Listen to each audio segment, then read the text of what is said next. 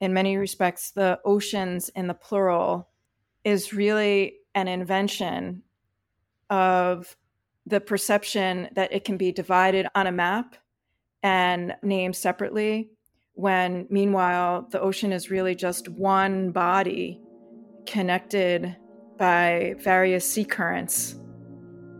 It's actually useful to think of the ocean in its totality rather than separated as a flat, two-dimensional air-sea interface, but rather as a dynamic, ever-evolving, interconnected space.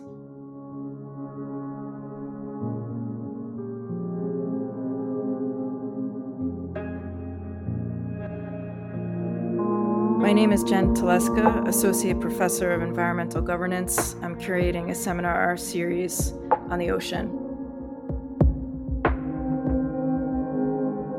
The ocean became a central part of my own work in 2009, back when I was in the developing a dissertation project. And as an avid kayaker, one morning in late November in 2009, I took to the sea and found that the seagrass that I knew as a child and the fish that I knew as a child were effectively gone or had greatly diminished.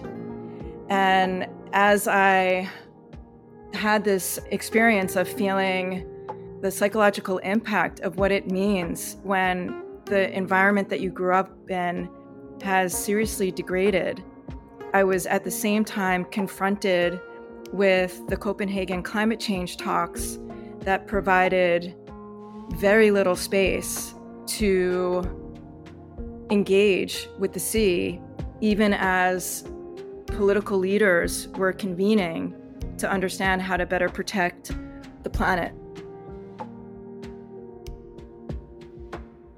While my personal biography may motivate my commitment to the sea, the ocean as subject and the study of sustainability is gaining traction as people wake up to the fact that, one, there is a tremendous crisis unfolding at sea, most explicitly in the context of ocean acidification, and two, an acknowledgement of the material fact that, in the words of the pioneering oceanographer Sylvia Earle, without the blue, there could be no green. And what I mean by that, and what I think she means by that, is, something to the effect of anywhere between 50 to 85% of the oxygen in the Earth's atmosphere comes from phytoplankton. About 70% of the Earth's surface is covered in water. We know that the ocean drives climate, weather, temperature, holds about 79% of the Earth's water. And yet there is a tendency, at least in pockets of the Anglo-European West, there's a presumption that the ocean is off the radar. And it might be out of sight, out of mind for everyday people. What I've seen in my own work is that the ocean is central to understanding geopolitics and various forms of political economy. The ocean provides the infrastructure to support the movement of goods. As if you think of global shipping, the ocean provides the infrastructure to support the movement of information for the knowledge economy, if you think of undersea cables. And so indeed, in this series, we'll focus on the degree to which there's a terra-centric presumption that inhabits everyday assumptions and indeed, I think, inhabits academic practices.